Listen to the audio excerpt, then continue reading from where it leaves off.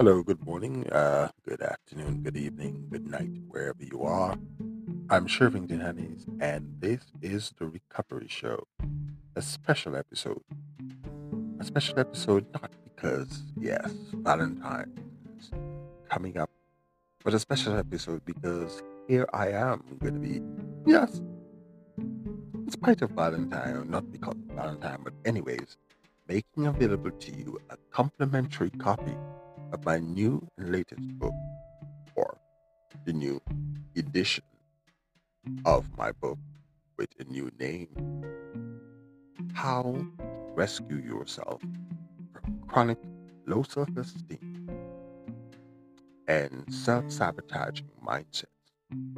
Now, please, no one is saying that you specifically have an issue with low self esteem, but sometimes low self esteem especially gets a bad rap. Our esteem is never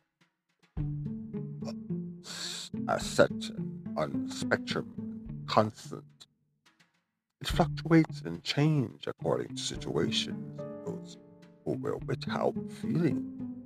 So, the thing of low self esteem, however, you could have a repeat relapse or returning to low self esteem, which is what are you telling yourself about yourself? That is self esteem, and it can either be positive, low, or it can be supportive, encouraging, and motivational. That's the dialogue that you have constantly, self talk that you have. And that plays a significant part with regards to your self esteem. So the book helps, and it's a workbook that you get to work on for 7 days. And if you need to continue repeating the 7 days over and over until you arrive at a place where you feel that you've worked in both, yes, self sabotaging behavior, and you're in a better and healthier relationship with yourself with regards to one, forgiving yourself, especially if you might have had or someone you know. That's right, you can share this link with anyone, everyone. Welcome to have a complimentary copy for the next 4 days. It's 5 days that it's going to be available complimentary. So, self sabotaging behavior, someone who might have had a problem with substance use, abuse, misuse, or an addictive behavior of some sort, a maladaptive defense mechanism that once served you in some way, got you through, got balance into your life, or whatever it is, but it no longer serves you. That is, no longer continues to get you that which you would like to experience.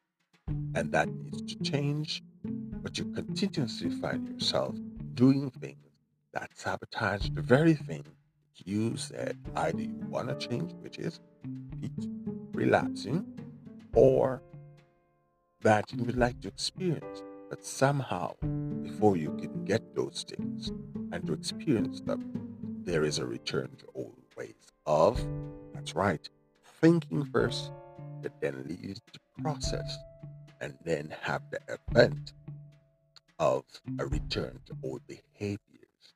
Because, as I like to insist, relapse is not an event, it's a process. I'll repeat that. Relapse is a process and not an event. With that said, please go right ahead, grab your copy of my complimentary offer for the ebook available on Amazon for the next 4 days at no cost to you. Bye for now. I'm Shervington Hannes, and of course, you can always get more information at changeclinic.org. Bye. Namaste. See you for now. Bye for now.